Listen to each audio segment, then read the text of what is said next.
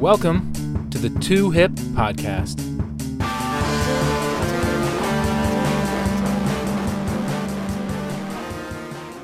This week's guest is a new friend, relatively speaking, compared to a lot of my other guests. I feel like I'm always saying old friend, everybody going back years. This person's relatively new. Still, I feel like I've known him a very long time. But nonetheless, he has been involved in a lot of stuff. Very fascinating work. He is a writer, a poet, and a writer. I don't know if those are exclusive. He also is marketing director involved at Swarthmore College, depending how you were raised, I guess. And he's involved in writing a lot of different poems, has a couple books, has been involved in reviews, he does readings. A lot of fascinating work that we're going to be able to dive into today. But, of course, he can explain all of that better than I can, as I always say. So, without further ado, Fritz Ward. Thank you, Danton. Happy to be here. Looking forward to chatting. Awesome. Thank you for letting me come to your house for this interview. Absolutely. You're welcome. Hosting the podcast interview. So, yeah, we're getting all situated here. But why don't I just let you explain yourself? Explain yourself. The hostile segment where you explain you. Like you're on trial. Explaining yourself. It's a hard thing to do, actually. So the highlights, Fritz Ward. I think right now probably the thing that takes dominance is I'm a parent to a 6.5-year-old daughter named Freya. So that takes up most of my mental capacity and a lot of energy. I'm a poet. Although that does not pay the bills, surprisingly. No. Never thought it would, and that's playing out just the way I thought it would. So I do marketing for Swarthmore College for the advancement department and do a lot of writing and ghostwriting there, a lot of crafting of emails and websites, direct mail pieces, those types of things. But it's a good creative outlet and a wonderful institution. I'll give them a little shout out. Their men's basketball team just made the national championship game. They lost it last night, but incredible accomplishment for them. So proud to be working at Swarthmore. It's a great institution, a great place to spend my time in professional hours. Wonderful. I mean, being involved in a school, no matter what your career path is, or side careers or whatever you're juggling creatively, I think being involved in the school is a great thing because it just has so much access. You're constantly getting new ideas. Students are kind of refreshing how you feel. They're always I feel like it's just like a good feeling on a campus, right? It's definitely inspiring. Yeah. I mean, just seeing what the students are invested in. Social justice is a huge initiative at Swarthmore. So being inspired by not just their intelligence, because they are fiercely intelligent in the things they're accomplishing, but the kind of social issues that they're tackling and the passion with which they're tackling it. It's a little easy, I think, as an adult now and a parent to drift away from those things a little bit, and sometimes they feel a little less immediate when you're tied up in figuring out why your kid won't eat the chicken nuggets tonight. So. Right. Like the more just basic right in front of you items. Yeah. Being involved in a college, it's a little bit of a different world at the same time. Like there's like a disconnect. Like they're at one time, yes, they're very involved, but then the other hand, you're like kind of disconnected. But this is going back to your role specifically. How do you sell what I believe is like the most expensive liberal arts college in the country? How do you pitch that to people? It's definitely not the most expensive liberal arts school in the country. Okay. I mean, I don't have to sell it. A lot of people apply, very, very elite. But for the most part, the thing that attracts people to Swarthmore is that it's need blind. So any student that has the goods to get in can get in no matter what their financial need is. So we don't exclude anyone because they can't afford Swarthmore. So they look at your finances, but they look at that completely separately. And after, they look to see if you have the goods to get in. And if you meet those requirements and they accept you, then they'll send your information on to financial aid. The financial aid will look at that and say, okay, you need a full ride. You need $20,000. You need $50,000. You need $70,000. You need $500, right. Just depending where your financial situation is.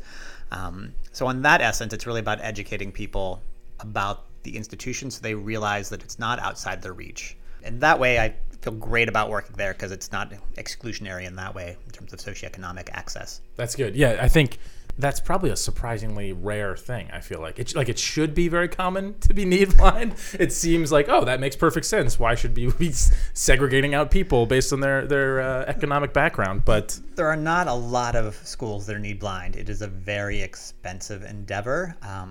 most schools are tuition driven, and once they reach their financial aid cap, they have to stop. There are some schools that are financial aid sensitive, but for the most part, schools can only have so much financial aid to dole out, and so once they reach that cap, they have to stop. So they have to be very careful with the way they distribute that. We do it a very different way, but that's in large case due to our small size and the generosity of our past alumni, honestly. Right. They've really made that possible. And now it's sort of set up a name. At this point, it's a very known school.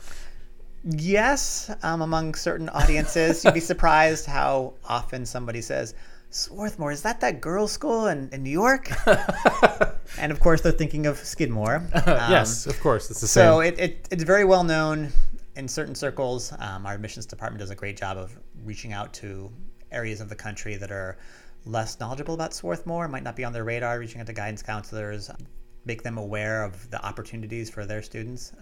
But it's not as well known as you might think it is.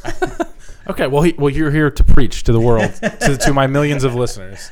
So before we dive into the weeds about what you do, what some of your creative outlets are as well, and your political outlets, I like to go to the segment, The Two Hypocrisy.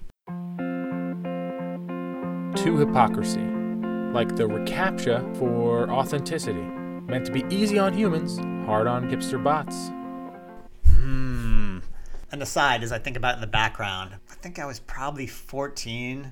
This isn't the actual time I was a hypocrite, but it relates. Okay. I think I was about 14. I had just started trying to learn how to play an electric guitar. I was horrible at it. I could play like the first 3 notes of the Smashing Pumpkins Today song, and that was about it. Yeah. But I had my amp. I had my crappy Fender Squier white guitar, and I eventually figured out some lick that I just repeated a bunch of times and then recorded, and then over top of it I sang some lyrics eventually, and the lyrics were essentially "We are all hypocrites," just over and over and over. It's a little punk, a little screamy, a little screechy, but clearly I was connecting to your hypocrite idea that we all fall into that to a large degree. The most meaningful way I was probably a hypocrite was probably to my sister when she was young. Like 5.5 years apart. Is she older or younger? She's younger. So she's 5.5 years younger. And growing up, that was just enough that we were never really on the same page. And I became more of like a third parent to her in a lot of ways, which is kind of a shitty thing to do to your younger sibling. I don't know if it's your fault though. Maybe it was just like outside forces, or did you feel like you were like willingly like, I'm gonna parent her? I don't know why it took on that dynamic. I probably resented her because it felt like an only child for a while, right. And then, and she wasn't old enough to actually do things with me. Yeah. So I'm going to make you do what I want you to do. Pretty much, but, I'm probably a little too judgmental, dismissive. I think everybody's a little frustrated by their younger sibling, no doubt about it. I think I was fairly hypocritical in the ways I judged her, considering, when I left, I remember like yelling at her because I found cigarettes beneath her bed when I left for college, which at this point she was like 13 and a half. And of course, a month later at college, there I am, smoking a clove cigarette and trying that out. So I realized cloves. Oh man, that was a moment in time. Yeah, that my roommate. Yeah, and I was like, it's not a bad introduction, I guess. It smells better than the nicotine, Yeah. The Marlboros, but didn't really take to smoking. But like just those types of things where I felt very judgmental of someone I cared deeply about and tried to shape them what I thought was for the better, but not in the best way, and then engaged in similar behavior shortly thereafter. Yeah. Oh man, I can't even. I literally have journal entries that I've gone through where in the same entry, I will critique someone like, oh, so and so, made out with this person. Like it was all like all that stuff, like relationship drama and like physical, sexual moments in your life where like you're trying to go to these different bases, let's say, with someone, and you're just being like really uptight about certain things, like, oh, so and so did that with so somebody else, and I can't believe that. I would never do that. And then like the next line down, I'm like, so I was on a date with someone and I really wanted to do this. Like it's like I literally just critiqued this person in the same journal entry. I didn't even wait till the next entry.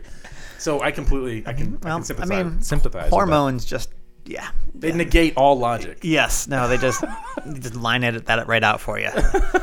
It's terrible. Yeah. So, okay. So I think that's good, though. But you have more to this. I'd say, the other hypocritical thing that probably happens almost on a daily basis is just having a kid.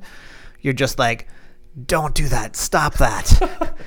Why are you yelling at me? Why are you angry? And yet 2 minutes later, you are yelling at the kid or speaking with a stern voice, and you're like, oh man, it's coming from me. Yes, I see where this is coming. The reflection, like it's far more true than I ever hoped it would be. Despite having read about it and being knowledgeable of it and knowing the psychology of it, it's still see it reflected back on you. You're like, oh man, I'm such a hypocrite. I feel it every day, and not even necessarily. I definitely catch that one now too. Like where I'm the one yelling and then I see them acting out in the same behavior. But I also have the moments where I know that I did something and I got away with it when I was little, or like my mom wasn't even critical of something. It could be something silly. But then I see one of my kids do that and I'm just like, no. I immediately jump and like helicopter in. Yes. And I just have to rewind and step back a little bit and realize, everyone's entitled to make mistakes, especially when they're that young. Oh yeah. They just have no sense of everything is a learning moment. Yep. And the more we jump in too early, I feel like it's just like we stunt them. Yeah, no doubt about it. We're already messing this up. Day one. Your mom and dad, they fuck you up. Yes, they do. Famous poem, but everyone's gonna give their kids something to talk about with a therapist. Mm-hmm. Our goal is to make the issues less severe, less life-altering than our parents. I think who is it? Daniel Tosh, who's never very politically correct in his comedy, has a wonderful line. And say or think what you want about Michael Jackson, but he has a line, and this was years ago. Even he said this: Joe Jackson, that dad, like you want to push your kids so they have some creative angst. You want to do some of that, but not so much that they molest children. Yeah. A little too far. Yeah. And he was saying this, years ago. Yeah. So it's just one of those things, and whether you believe it or not, there's a fine line with creative. You have to, you want to push kids and encourage them, but then also like being too pushy, then they rebel and they don't want to do anything. To a certain regard, you don't want to get involved in certain situations at all, which is very difficult. But then art.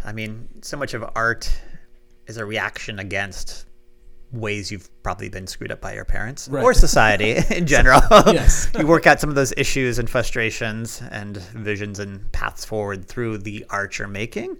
I'm not advocating for messing up our kids so they produce great art, but I guess it's a side effect. Yeah, like of dealing with the world. Yeah, do you want like a cookie cutter kid? Like, could you even create a cookie cutter kid? Really, at the end of the day, if you tried too hard, you probably would screw that up, and they'd probably go punk. Right? They'd rebel. They'd be like, or if you're trying to be too normal, then you go like super punk. Yes. Yes. I know all those kids where I met their moms, and I was like, their mom is not punk at all. She's like the most normal, like white picket fences mom that you would ever imagine. Was that the case for you? You feel like? My family was pretty well. On the surface, we were pretty normal and boring. Underneath, oh man, all kinds of stuff going on.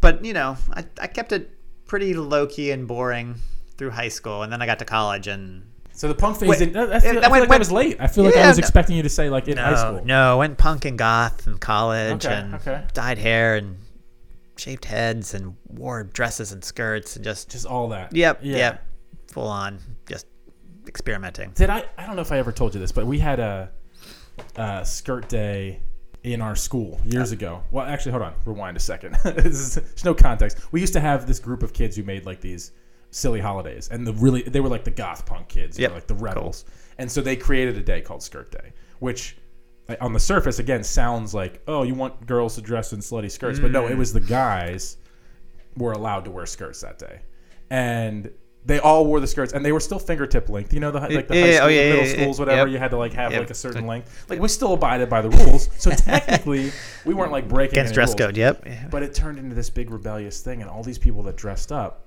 I forgot because it was like over a weekend, and they did it on a Monday. So of course, like I always forgot stuff over the weekend. But a bunch of my friends dressed up and did this, and by third period, we heard like, oh, so and so got sent into detention, and this person got sent, and then before you know it, they're just like. It's like this big cleansing of all of the kids who were wearing skirts that were guys. Yep. And, a handful of people that heard about it had gotten changed, or they would get changed out of it. And so they felt like this oppressed group. But at the end of the day, the guys who organized it got suspended from school for wearing skirts. Oh, wow. And then the story should end there. It's a terrible story that should just be over. But then it turned into this thing where, this around the same time, our local newspaper published a story on it, which is gigantic. But it was the same day that the Columbia shuttle disaster happened. Oh. And our story was the front page. No. And the shuttle disaster was like page 7. Oh, some young men in skirts, and I was there's like, people dying? Are you kidding me? Oh. And then to make that even worse, to trample on the memory of those people, a few years later, they made an MTV episode of that show that was the Pranks and Scandals. Yes. MTV Pranks and Scandals from years ago. Yep. And they made a whole episode about the skirt thing, like skirt day, and all the rebellion that happened. And ultimately, they all got reinstated because, as I pointed out, they're just guys dressing up in skirts, and it was like the length was allowed, right? Yeah. So this absurd thing. Oh man. Yeah. So skirts were rebellious, man. Oh yeah. Especially in high school when the rules were even stricter than. I don't know what your college setting was with. It was a dress code.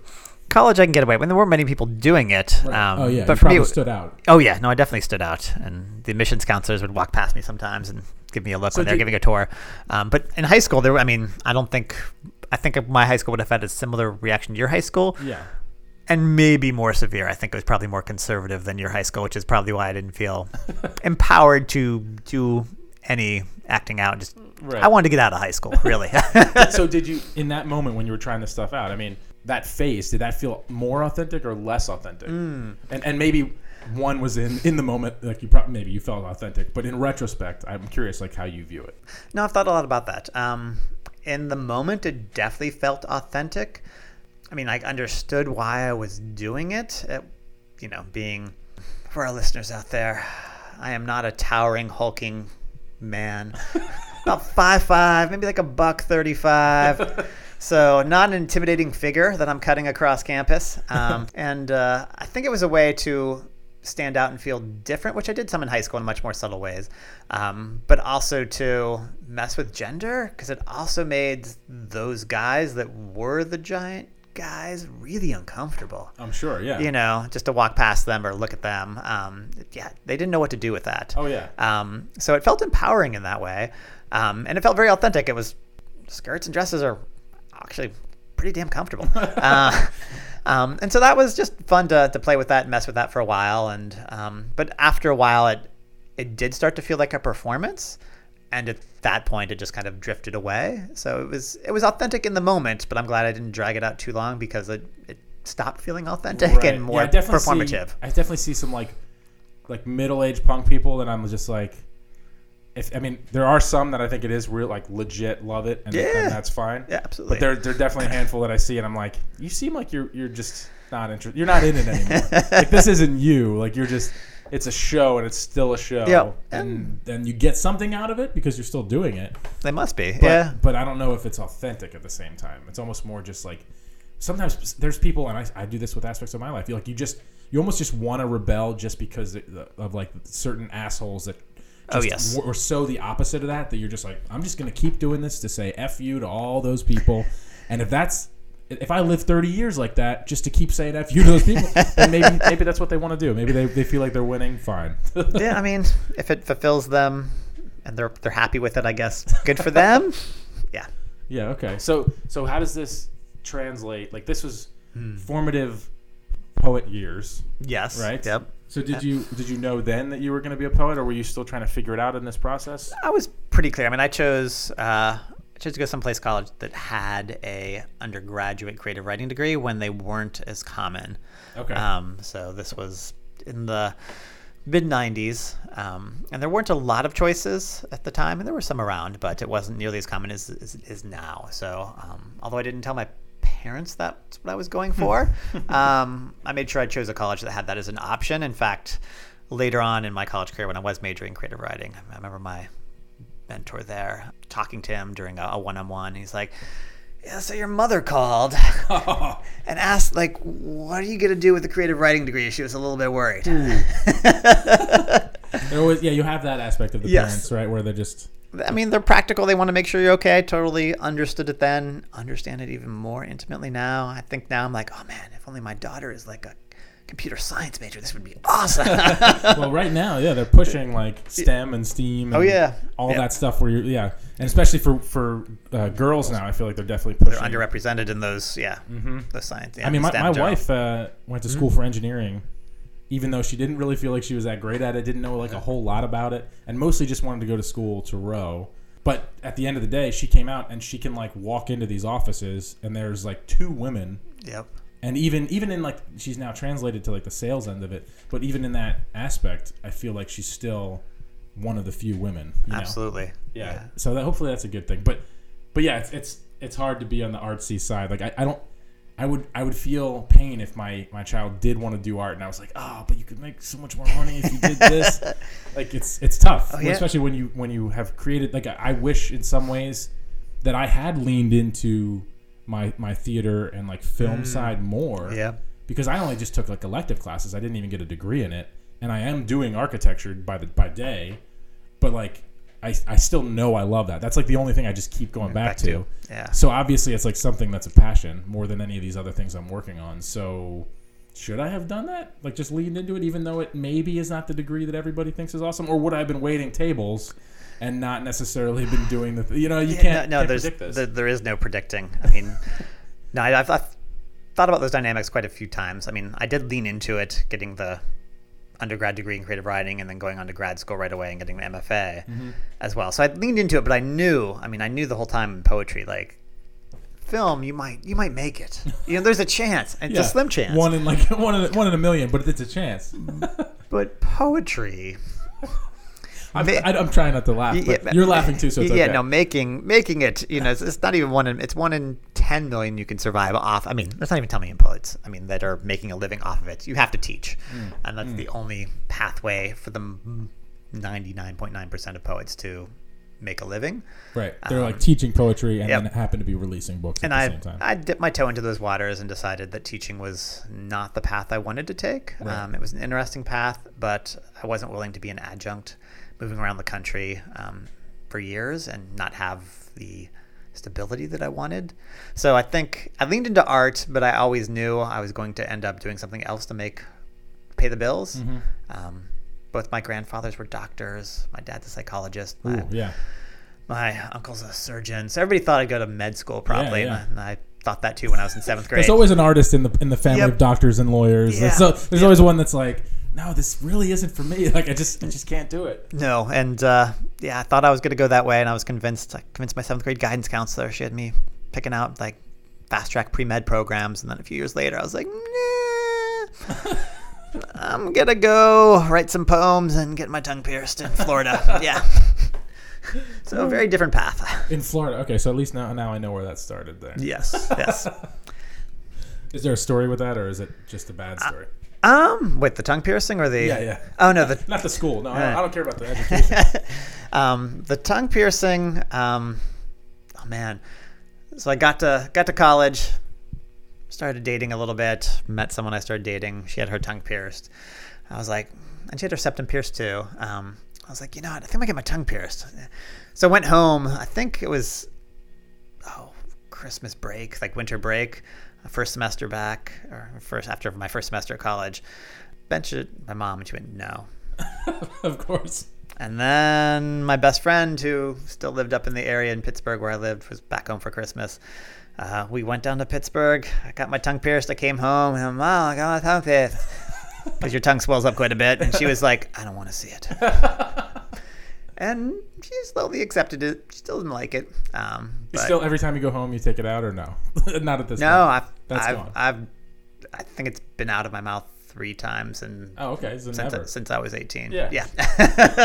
Those are mostly for like dental or X-ray things. Right. Yeah, I don't think through the X-ray. Does it set off if you go through an X-ray? No, it doesn't set off the X-ray. You can get through that just fine. Yeah. That's good to know for anyone who's interested in getting their tongue pierced. Yes. Helpful hint. Buy lots of Listerine. Listerine, yes. Ooh. What? Oh man, gotta sterilize. Yeah, how long did it take to like get back? The tongue is one of the fastest healing parts of the body, so it was probably only like a week to 10 days that I remember until it was till back to normal. But it took you about a month till you stopped biting it, right? Because like instinctively, you just like you played with it for the first year, but then you'd occasionally bite on it as you move food from one side to the other, and right. That's the way you chip teeth. But yeah. Okay, fun. Yeah, this is medical talk now on the Two Hip podcast. Yes. I'm sure I should call my wife down. She's edited some medical textbooks, so she'd have wonderful things to say about surgical textbooks, which would disturb you. Yeah, like the what's the place in Philly that has all the weird surgical oddities? Oh, begins with an M. The Mutter Museum. Yeah, so the Mutter Museum. Yeah. Yeah, is that like? Is it Mutter or Muter? Oh, maybe it's Muter. You're probably right. I've never heard it pronounced. I've just seen it written. No, yes. So Muter or Mutter Museum. I've heard both said, I think. Yeah. But nonetheless, it's like Swarthmore. Yes. But they're acceptable. What's your preference? But it's a fascinating museum in Philly that everyone raves about, and I actually have not been to. Oh, you need to go. But just like it's all medical oddities. And I went to years ago. I went to the body exhibit. Oh yeah. When they would do that, where you'd like see all the parts of the body, and you'd see like a very very overweight person sliced, and then you'd see like a super anorexic person, and so you got to see all the extremes and a bunch of like an athlete versus someone pregnant and all these like sort of odd things. So I feel like it would fascinate me. To see like the medical oddities. You should definitely go. I mean, it is worth going. There's this room with just surrounded by skulls. I mean, the place is incredibly creepy, but so compelling and interesting and awesome. I mean, you don't get that peek inside the body. I mean, it's kind of like, remember like Ripley's Believe It or Not? Mm-hmm. Like the best parts of that in my mind. Right. The most disturbing, gross, but the thing you want to stare at and you'd be like, oh my God, and yet you want to look closer. Yeah, there's a cathedral in, I don't know if it's Italy or Spain or France, somewhere in Europe that's like made of bones. Yes. And not just the crypt, I'm saying like the whole place. Yep, no, I've seen the pictures. And that is just mesmerizing and also like nightmarish at the same time. Yeah. But I'm fascinated, especially as an architect, like something that's built out of bones. Like that's a complicated thing. Like how do you pull that off? Yeah, those don't necessarily have the best right angles or the. No, and they definitely don't have the best structural integrity, as you would think. Uniform shapes. I mean, there's gonna be a lot of variation there. You're not working with 2x4s. Definitely not. Let's backtrack off the medical tangent there. We're involved in poetry. You went for so where were you for the 2 degrees? I don't know if you've mentioned the school. Eckerd College in St. Petersburg, Florida for undergrad. Okay. And then University of North Carolina at Greensboro for my MFA in creative writing poetry. Okay. And did you feel like one was more impactful, one was more like the real you, maybe? Like a moment in your life? Well, I guess if we were talking about the sort of punk moment, that was undergrad, it sounds like. Yeah, that was definitely undergrad. Yeah. That said, I probably felt more wholly owned who I was in grad school. Okay. In college, you're trying a lot of personas on. You're doing a lot of exploring, all good things to do. Mm-hmm. But I think by the time I got to grad school, I had a little better handle on who I was and what I wanted. Also, most of college, I had been dating someone there for all 4 years. And we were still dating long distance, but we were separated and I could live a little more independently without putting that person's needs before mine. I had an unhealthy idea of love at that point. Okay. A little codependent. Thought love was putting someone else's needs always above your own. Right. And there's an element of that in love, but to do it consistently is just unhealthy. Yeah. Can be a little daunting for both people on either end of that. Absolutely. Yeah. No one else should be responsible for your happiness. Important lesson I learned too late in life. Would have liked to learn that earlier. But it sounds so simple, but that's very good. Yes. Yeah. No one else. How did you phrase it? No one else should be responsible for your happiness. Yes. Yes, that's good. Yeah. Very simple, but you don't necessarily need anyone else. Find what you want to be happy. Yes, and I mean you're responsible for that. And so that separation did a lot of good for me in a lot of ways. Mm-hmm. I could breathe a little easier, not focus on someone else, and focus on myself and the people around me. So I had a really good time in grad school. It felt comfortable. I had the opportunity to stay there longer after I graduated. There was a job offer that I turned down because I didn't think I wanted to live in North Carolina, even though I look back fondly and love the people of North Carolina I was with. Glad I'm not there now. The state politics are little disturbing. Yes, yeah, a little bit. But good people, great program. I definitely enjoyed myself there. It was a really good 2 years of my life. You were kind of talking about like always sort of discovering, and you specifically talked about college, like discovering who you are at that moment. Do you feel like you're done discovering? You're just done for good now, or do you feel like it's an ongoing? That would be kind of convenient in a way, but probably pretty damn boring. Yeah. I don't think you can stop discovering. You don't think that, but have you ever met anyone where you're like, they've stopped? You say that, and my immediate reaction was, yep. Yep. And not even, I'm not even saying it as a critique necessarily. Some people, like, I've literally had people say to me, like, I'm done. I finished this part of my life, or I finished school, or I have a house, I have kids, I got all this, everything's behind me. I'm just chilling. I'm just staying as me. This is me. I'm happy as this. Yeah. And I can see some validity in that, but it does seem a little questionable. I definitely see validity in that. I feel hints of that right now in life. Like, we got the kids and the job and we're stable. I'm like, okay, do I want to rock the boat? But there's different ways of rocking the boat. You can do it small. You can quit your job and sell your house and travel around the world with your kid on a houseboat, Right. Or Seems like you've been Googling that recently or something. Or you can take up meditation, and go to retreat, and still change your life in other ways. But I'm somebody that definitely values stability. And I know that about myself. That's one reason I couldn't teach, as I said before. It's one reason why I probably have a strong belief, or for me, that monogamy is the right choice. It's the one reason I can't live the freelance life. I played with that a little bit, but I want a steady paycheck. I want that stability because I didn't have some of that when I was growing up. So I think I'm compensating, and that's what I need for myself. And I know that about myself, but that limits me in other ways. Right. I'm not. It limits you, but I also find, because I'm similar in that an architect is what I would call the most stable of all the arts, like the sort of visual arts, I would say. Okay. And I'm drawing every day. Yeah. I'm doing a lot of similar sort of creative processes and coming up with design concepts, getting them shut down. Obviously, there's like that back and forth, but then it's developing and you're creating new things, and it's a lot of like problem solving. But it's still like the most stable. Like I still have a paycheck coming in. There's still almost always a client, especially if you're working for a firm versus working, on your own as like just a standalone architect. And I actually think there's a woman who's done some TED Talks, and she has a website called Putty Like. I forget her name. It's Emily something, but I can't remember her last name. It's a weird spelling. You can look it up probably. But my point, if you look up Putty Like, she has this whole thing where she talks about people called multi-potentialites. Okay. Which is sort of like a new word for, I don't know what you would call them. Polyglot, is that the right word? Okay. Or someone who, like a Renaissance man, Renaissance woman, whatever you want to call it. And this idea that when she was researching a book that she just did about multi-potentialites, it's hard word to say, I apologize.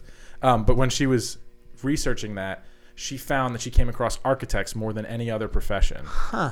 And it's this kind of thing where like we feel driven to a lot of different things, but for some reason we settle on like the logical thing because it's stable and paying. Like we're this group that's very like has this fine line of logic, but is very artistic. Okay. And the logic is like underlying it, so we're trying to make it work in like the normal sort of 9-to-5 world, and yet we want to really be artistic, but we can't necessarily just like lean into it. As I was saying earlier, we can't do that like 100% of the time, and I just find it fascinating, like that the person that can just lean into that and just I'm always jealous of the artists who like really do it 100%. But as you already pointed out, like it's so difficult with some things. Like how do you ever? It's got to take forever to get like a leg up in some. Oh, absolutely, and the stats are against you. Like I think it's hard on your relationships, both familial and romantic. I mean, if you have kids, that can be incredibly challenging as well. Yeah. But you were saying you specifically saw this point in your life. Actually, it sounds like you even knew early on that you were like, I know I'm going to want stability. That's just who I am. Yes, absolutely. And I'm still going to want that. So I'm okay with going for jobs. And you've obviously now built yourself up into a good career where you've been there for a while and you have a position that you've built up that now that would give you leverage. Not that you want to move, but that if you wanted to move, you could. And you can also continue building up your career there. And it's also built connections with I imagine you can do like an adjunct something there, or maybe not adjunct, but you could probably step into a class. You could probably, if you wanted to, not that you did, obviously. But my point is that you have like this access now. But the other thing I was going to get at with all this, I had a point, and I went on a huge tangent, which happens a lot on this podcast. I apologize, or maybe I'm not sorry for it. It's my secret mission is just to go on tangents every episode. But my point was that the benefit of having the stability is that now you can fund your dream. Yes. Like in some ways that I wouldn't have been able to do. Like with not necessarily my storytelling, because that's not an expensive hobby. But like the plays, like I was able to, the last show I did, last 2 shows, I pretty much fully funded, and one of them happened to make a profit. One of them did not. But the one where I made a profit, I'm like, oh, I made I made money off of this. It was a gamble. Made money. The other time I didn't, but I still didn't lose like an arm and a leg. And at the end of the day, I had a day job. Yeah, it didn't break you. Yeah, and and especially now once you have a family, there's a whole much more on the line, and it's so hard. Yes, so hard. Like I completely understand why years ago people said like to kind of find yourself before having kids. But at the same time, how the hell do you do that? Like there's so many things that I found out about myself by having kids. Oh, yes. That I never understood what busy really was. I always said I was busy, and I hear college kids say they're busy to me. And I acknowledge it and I accept it, like relatives, friends, whoever says to me, I'm like, okay, sure. And I won't give them a response. But in my head, I'm like, you are not busy. There is no way you actually are as busy as me. And maybe that's very arrogant to say, but like, I'm convinced that they're not. I mean, you're a parent. You understand. Like, what are you doing at 3 a.m.? Are you up? You are not. Are you changing the sheets? I mean, literally today, the entire day, until I came over here, until I was walking out my door to come here, that was the first moment today. Really? And we're doing this interview at 8:30 at night. Yep. And that was the first time I was alone. Yes. The whole day. First time. Yeah. I believe you. Oh, where I was, or not even necessarily like not alone, but just not doing something for my family or for my kids, like just keeping things rolling. Yep. And then talk about how tired you are in that moment, especially with the young kids, kids under 5, especially. I feel like are just exhausting, but all kids. But just like then trying to do something creative after all that, it's like, are you kidding me? How do you swing all that? For a while, I was just really driven. I would get up early in the morning and write. That's kind of trailed off since my book got picked up. Right now, my wife and I trade off one night a week, where we each have a writing night. My wife's also a writer and poet. And so, after dinner, one of us heads upstairs and writes, and the other does the cleanup, makes lunches, plays with the kid, gets ready for bed, reads, puts her to bed, and then just kind of leaves the other one to do their creative work in our office. And we try to do that once a week to trade back and forth. And so we each... I'll do Tuesday, she'll do Thursday, or whatever it works out that week, depending on our schedule. So, and is it like it's like a solid chunk? Like how much time? I mean, it can be anywhere from like 6:30 to 10, but I'd say average it's probably 7 to 10. Okay, yeah, on average. Yeah, it's a decent amount. Yeah, I mean, it's a good. 3 hours is a pretty good chunk of time. I mean, yes, in a day, especially when you're a parent. Again, yes, it's like an amazing amount of time. Time confetti is what we were reading this book last year about how your time gets chopped up into all these little time pieces, and how you stay so busy and yet so little of it is moving you forward. Right. It's just kind of keeping up on the treadmill. And creatively, I feel like it's really hard to keep going back. Especially, I literally have a website where I do projects called Every Week for a Year, and all I'm trying to do is just get an hour a day on something, which ends up being 7 a week. Okay, nice. Which is an insane amount. And I'm not succeeding right now because I'm doing the podcast. And so I just had to switch priorities. And I'm also doing the storytelling. So like at any given time, though, something drops. Yep. Like I'm just not going to be good at this thing. I put the episode out late or something. It just something has to falter. Yes. When you have the family comes first sort of going on. And especially if you care about your significant other, then you're trying to give them time. You want your relationship to have time because that has to happen. And as a parent, that like you wouldn't, to anyone listening who doesn't have kids yet, like you wouldn't think especially the ones that are in a relationship or you've been married for a few years and you're like, we really communicate well. Yeah, no shit. Like, you should. Yes. but like add the chaos of kids in the mix. Oh man. I mean, you start to realize every little thing, and like things become pet peeves so much easier because you just over and over go, like, repetition of these little things.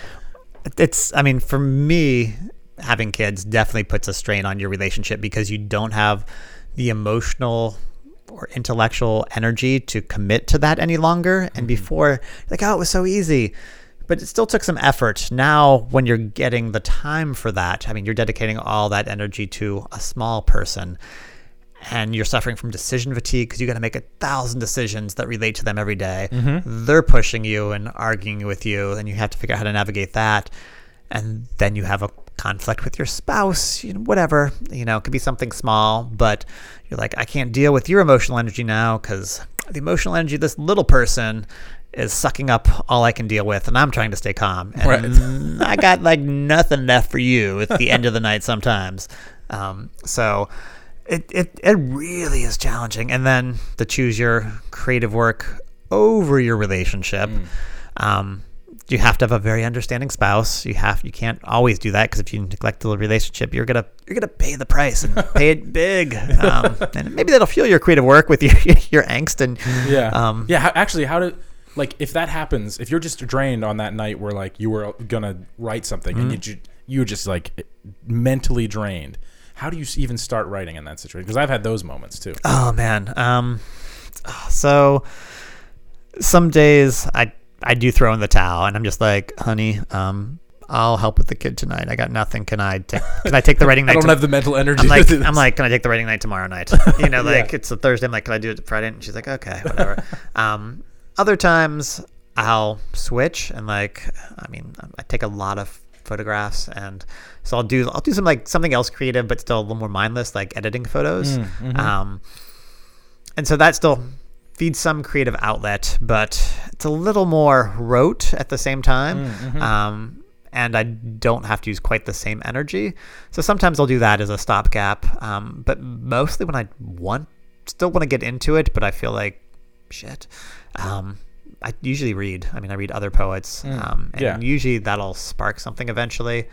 Or I'll go back and look at really old work that I'm like, oh, this is probably shitty. But then I'll find 2 or 3 lines, and there's no... It's setting the bar really low in those days. Like, the stakes are so low. I'll mess with this thing. Maybe nothing will happen, but it wasn't going anywhere anyways. Right. So if something happens with it, oh, excellent. I got a few lines out of that, or I made something out of it. But do you feel like once you get in the weeds, at least I feel this way. Like, I feel like that gets the momentum going, right? I mean, it's all about getting the momentum going. That's the hardest thing. Usually I have to trick myself to get the momentum going. Yeah. I barely sit down just like, I'm going to start writing now. Usually I have to go back to some piece I already started and work on that. And then either it'll spin off to something else or generate another idea. And then I can start the brand new thing. Right. It's refreshing to hear this, actually, because I don't think Alex Coulomb was on the podcast, and he is a writer, but he does a lot of other things. And that we didn't even really talk about that. But it is nice to talk to another writer because I feel like it's a similar process. I mean, everybody has their different ways of going about it, but I'm always curious about how, like, what that moment is, like how you force yourself. Like I have on the train, I just know I have a 40-minute window. So I'm like, I got to do something. And I just sit there and I will just force myself to come up with something. But I actually find my trigger is similar to what you were saying. Like, editing something existing helps because then you're like, oh, well, I don't like this thing. And before you know it, you're like, well, I could build that a little bit more, and it becomes something a little more tangible or maybe an entirely separate thing. And the other thing that I find works for me is if I switch the medium in which I'm writing, like if I go from computer to a printout and I'm like writing on the printout, something about the paper in front of me, I will mark it up. I'll bleed all over that page. And then suddenly I have a billion ideas. And when I go to type those ideas into the computer, inherently that expands into the next level. It's not just what I wrote. I'll be like, oh, well, there's a bigger thing here and I can expand this. So, but by doing that back and forth, I found over the years that I've sped up my process by doing that. And that's like, I finally found the thing that was just constantly working when everything else was hit or miss more. And that's the one thing that I know in all bad situations, no matter how like little my mental energy is on a given day, this will work. If I just print it out or switch go back and forth. Yeah, whatever you're doing before, do the opposite. Yeah, very cool. Yeah. So this is the writer's room. Yeah, no, I mean, seeing things on the page is very different than seeing on the computer screen. It's a very different experience, and I think your brain processes it differently, and you're. And I think we were, and maybe this is very like a sort of our time, because I do find that people just younger than us are more like into the digital 100%. Yes. And I was like right on the tail end where I needed to print things. Like that was an actual thing you needed to do. And so it felt like part of the process. And maybe that's just what happened. Like when I learned how to write, that just was part of the process. And I didn't realize it until later that was kind of what was the trigger, Yeah, no, absolutely. I think there is a little generational divide there. I mean, I wasn't emailing papers to my professors. I was printing them out, going to the computer lab and hitting print or printing in my room. And something about seeing it, then you do catch things. Oh yeah, you absolutely catch things. It's great for editing. I mean, I don't think you should ever edit without printing out, in my opinion. Right, and I think for architecture, there's a similarity there actually, because around the same time, there was a lot of people that were proponents of learning hand drawing before you really get in the weeds on the computer. Okay. And a lot of the schools up until we were still in school, and I think they did it for a few years after, but at this point they might be all digital freshman year, which is kind of weird to me to just not even start with hand drawings, because there's so much you learn about that process. And then to go back into it, you print things out, you see it, versus just always living in the screen. And then at the end of the day, you print when like the final presentation happens, or sometimes now a lot of schools won't print because it does waste a lot of paper, which I understand. True. Sustainability. But they'll project, but then they will have never seen it printed out, which is a little bit, it's sort of difficult to the process. Like you're not refining it the same way. There's a lot of little subtle things that you're not changing because you never sort of saw it at a tangible scale. There's something very visceral about holding the words or the drawing in your hand, I think, is different than looking at them on the screen. Right. Yeah, I really do think our brain processes them a little differently, and maybe even physically, Yeah, so now you've published 2 books. One was like a chapbook. Yep, first one was a chapbook. I don't know if everybody knows what a chapbook is. Can you articulate what that is? So, chapbook in the poetry world is essentially a short book of poems, usually under 40 pages, sometimes under 36, sometimes under 30, just depending on the publisher. But essentially a short book of poems, not a full-length collection. Okay. But it could be one author. Yes. Oh, yeah. It's almost always one author. Okay. So that's different than like, an anthology or a book that a lot of people are contributing, and it's edited by someone and kind of comes together as one book. Now, you've done a lot of those you've contributed to, right? I've been in some anthologies as well. Yeah. Okay. And then was it pretty chronological, that built to the chapbook, and then you did a couple more anthologies, and then now that built to your next book? I mean, the anthologies are just kind of random. When you can get into sort of something? I mean, yes. Okay. Yeah, or maybe you have one idea that's like very standalone and you don't feel like it fits a theme. Yeah, I mean, if there's an anthology about something that you've got a poem for, you'll send it in. Other times people are just looking for poems and they know your poem fits this theme, or it's... Oh, so you've gotten or they read it from one of your books and they're like, oh, I read this, we think it fits this anthology, can we include it? Or there's a magazine that is putting in the anthology of, their last 10 years worth of stuff, and they're picking the highlights or whatever. So there's anthologies are kind of a different beast. And so I kind of think of those separately. I mean, in the poetry world, most people are focused on journals and magazines in terms of publications, and you build up enough of those until you have enough for a chapbook. Set the chapbook around. And then from there you can kind of do full books at this point, which is now what you've done. Yep, exactly. And that's Tsunami Diorama. Correct. Which I think is an awesome title, even though every time I say it, I almost want to say diarrhea. I apologize, but that sounds pretty bad too. Tsunami diarrhea. That's when you eat too many of those really bad gummy bears on it. I didn't want to tell you that when I saw the title. I was like, that was the first thing that popped in my head. But I read it, and it's not about tsunami diarrhea. It's about a lot of complicated stuff. Mostly relationships and love, I feel like. But I'm curious. We've been talking a lot about authenticity here, in pieces of what we're talking about in the creative process. So I'm curious, with this specific process and this specific book, maybe you can give examples of do you feel like it's the most authentic version of you, just like spilling onto a page, or do you feel like it's still a mask? There's still a layer there. And you could give specific examples. Yeah, no, I'm like, so, I mean, there's a number of ways to address that question. So I would say in the moments I was writing them and revising them, they felt very authentic. most of them. That said, there is the emotional authenticity and then the literal authenticity. The character in the poem may share my emotional authenticity, but is not necessarily share my authenticity in terms of our literal situations do not mirror each other. Right. So that speaker, is an extension and imagination of characters inside me, say, or the multiplicity of I. But so the emotional authenticity, I think, was definitely there. That said, by the time the book came out, some of those poems were 10 years old. And I'd kind of moved on to the next poems, the next books. Okay, I was a father.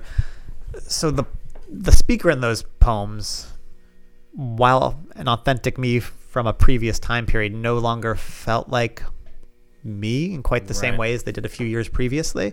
I still had a connection with them. I was still proud of them, but they also felt like a different person. They're very open to interpretation, I would say. It's not like it's not a I wouldn't say it's a literal. You're not naming names, and it's not like a literal tale. And poetry, I feel like, is open to interpretation, and it can be. There's different styles of writing, obviously, but I think I still got the vibe of some intense relationships. Oh yeah, and different moments in relationships, good and bad. And I was like, yes, woo, yeah, man. I could tell from this moment. I was like, something really intense went on here, and I don't know specifically what it was, but you can definitely read that. But obviously, I know that at least it didn't feel like it was. It's weird actually. I was about to say I didn't know for sure if it was about your wife, but it could have been.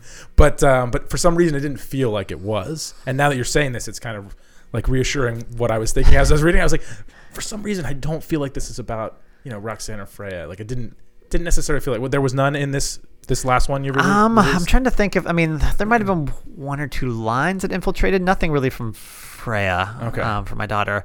Because as you've said, this is like something you've built up over time. Yes, this isn't like this was a like, long. I'm going to write a whole book overnight and then publish it. It was a long process. I mean, it came close to being published many, many, many times. I think 27 times. Ooh. It was a finalist or semi-finalist for book contests. Nice.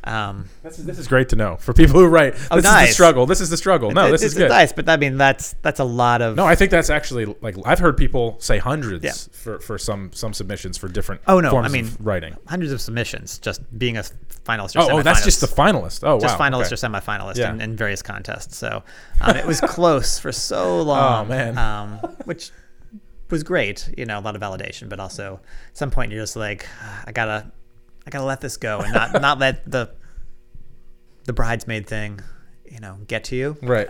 So you got to distance yourself a little bit. Yeah, and you're at this point now, so there's a lot of overlap where this is like you're pushing this, but you were still writing a lot of new stuff at that point. Yes, probably, which has been more infused with things from your family. The new stuff is much more domestic and. Yeah, dealing with domestic makes it sound tame, which I doubt it is. But no, I mean, but more related to your life. But I mean, there's also, I feel like there aren't a lot of books of poetry about fatherhood that deal with it in a darker, uncertain way. I mean, there's a lot of love there, but parenthood is hard. I mean, it's you go to some pretty dark places early on. I mean, when you're just alone with that kid and sleep deprived and you're like, what have I done to my life? And this just sucks right now. And, I'm having horrible thoughts about you, child. And, it's natural. Yeah. And it's emotional terrorism really on the child's part. I remember thinking when I was so sleep deprived, I was just like, I understood why sleep deprivation was a military torture technique. I literally was about to say the same thing. Yeah. Like in Chinese water torture seems like a picnic compared to all night with your kid crying, none of the solutions working, no medicines, no teething, anything, nothing is working. And that kid is still up. Yeah. Every 5 seconds you put a pacifier in, they pass out. A second later, it's across the room. You're digging for it in like half darkness. You're trying not to wake up the other kid, and like this whole time, just you hate your life. You hate the world at those moments. You're so frustrated. You're like, I don't want to care about anybody but myself right now. Yeah. So does anybody want to become a parent now? No, just it's really just that you should think about it. Yeah. Oh no. Yeah. No, There's lots of positives, obviously, on the other side of this. There are. I mean, I think I've described it as being a parent is it's just like the rest of life, just compressed and way more intense. Right. There's ups and downs, but they just happen so many more times during the day. Yes. In your normal day-to-day life, and you experience them with a small person. So both the joys and the sorrows. There's a literal study. I think I might have mentioned it to you a while back at UCDC a long time ago, which is a church that we go to occasionally. And we were talking there about when you reach like up to 20 in your 20s age, you actually are at that point, you've reached one of the more successful points in your life up until that point, obviously. And yet that's when you reach like your lowest excitement about things. Like you're the least excited because you're so successful, relatively speaking, at that point in your life. And you don't have, like, your ups and downs just don't exist anymore. It's just very flat line. Evened out. Okay. Yeah. So you don't have a lot of like spikes, as you pointed out. This is like an actual study to validate what you're saying. And then they compare that to when you have kids, when you're a little older, even though it's chaotic, the ups and downs, especially with kids, like it's just so all over the place, but you feel so much more satisfaction because you have some days that are so low that you, by comparison, on the days that are just amazing, where like, where a kid has this mental leap or they have some moment or some emotional connection that's just out of this world. You can't imagine how this kid can say certain things and like just blows your mind. And those moments happen. You're just like, something's working, like, or something that validates you as a parent too, on top of that, and like cuts to your core. Make good decisions. Yes. Yeah. A good kid. So like when you hear that, it just, there's a lot more. It's a lot more of a roller coaster. But roller coasters are more fun than just a flat line train, right? Where like nothing's going up and down. Yeah. No, and I think, going back to about stability, I think that's one reason I value stability right now. Yes. Because by contrast, yes, the emotional roller coaster is, and the life roller coaster in terms of just day to day is so much more chaotic that it's nice to have some stability in other areas of life. Yes. Okay. Well, on that note, let's stabilize for a second. Okay. Unfortunately, we're winding down to the end of the Two Hit podcast. But before we get to the final question, do you have a donation you'd like to talk about? Donation directions. Directions on where and how to donate your donations. For those interested, I would encourage you to go visit vday.org. If you want to donate, vday.org/donate. V-Day is a global activist movement to end violence against women and girls. It was founded by Eve Ensler, who started and wrote the Vagina Monologues. So really fascinating nonprofit that does a lot with the arts, acting as well.